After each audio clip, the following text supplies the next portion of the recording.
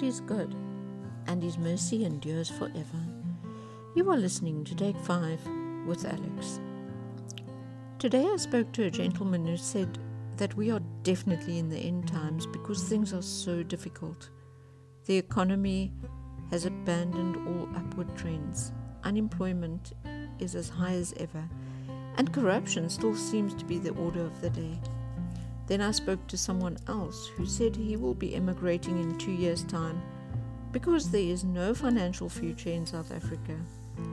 He looked me in the eye and said, "I don't have a choice." I tend to disagree because we always have choices, but the values we make our choices by may differ.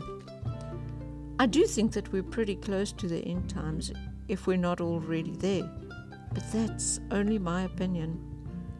What if we're in the position we're in because we're being blessed? Yes, that's what I said. What if the economy and the corruption and the impossible political situation is in reality a blessing? Look what happened to Europe when they got very prosperous. Look what happens to any Christian nation that becomes prosperous. What happened to Israel and Judah every time they had a good, God-fearing king? That's right, they became prosperous and at peace. And right after that, they crashed and burned. The very next king led them to worshipping idols and doing all kinds of things that God hates. Europe became so prosperous after World War II that the majority of people thought they don't need God. The churches are museums and coffee shops, and only a small remnant holds out their faith in God.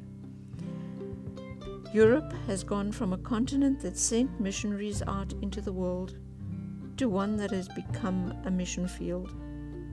Psalm 34 verse 19 to 22. Many are the afflictions of the righteous, but the Lord delivers him out of them all. He keeps all his bones, not one of them is broken. Affliction will slay the wicked, and those who hate the righteous will be condemned. The Lord redeems the life of his servants. None of those who take refuge in him will be condemned. Romans 5 verse 3 to 5. Not only that, but we rejoice in our sufferings, knowing that suffering produces endurance, and endurance produces character, and character produces hope. And hope does not put us to shame, because God's love has been poured into our hearts through the Holy Spirit who has been given to us. James 1 verse 2 to 4. Count it all joy, my brothers, when you meet trials of various kinds, for you know that the testing of your faith produces steadfastness. And let steadfastness have its full effect, that you may be perfect and complete, lacking in nothing. We have heard these verses many times, but I believe the time has come for us to sincerely take them to heart, to apply them to our lives. God wants to keep us close to Him. He wants us to be in an ongoing long-term relationship with Him. I don't think He wants weak people who are following money and power above all things and above the things of the kingdom.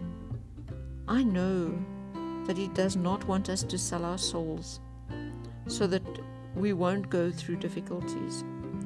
When circumstances get hard, we need to spread our wings and fly above them. We need to say with Habakkuk, though the fig tree should not blossom, nor fruit be on the vines, the produce of the olive fail, and the fields yield no food, the flock be cut off from the fold, and there be no herd in the stalls, yet I will rejoice in the Lord.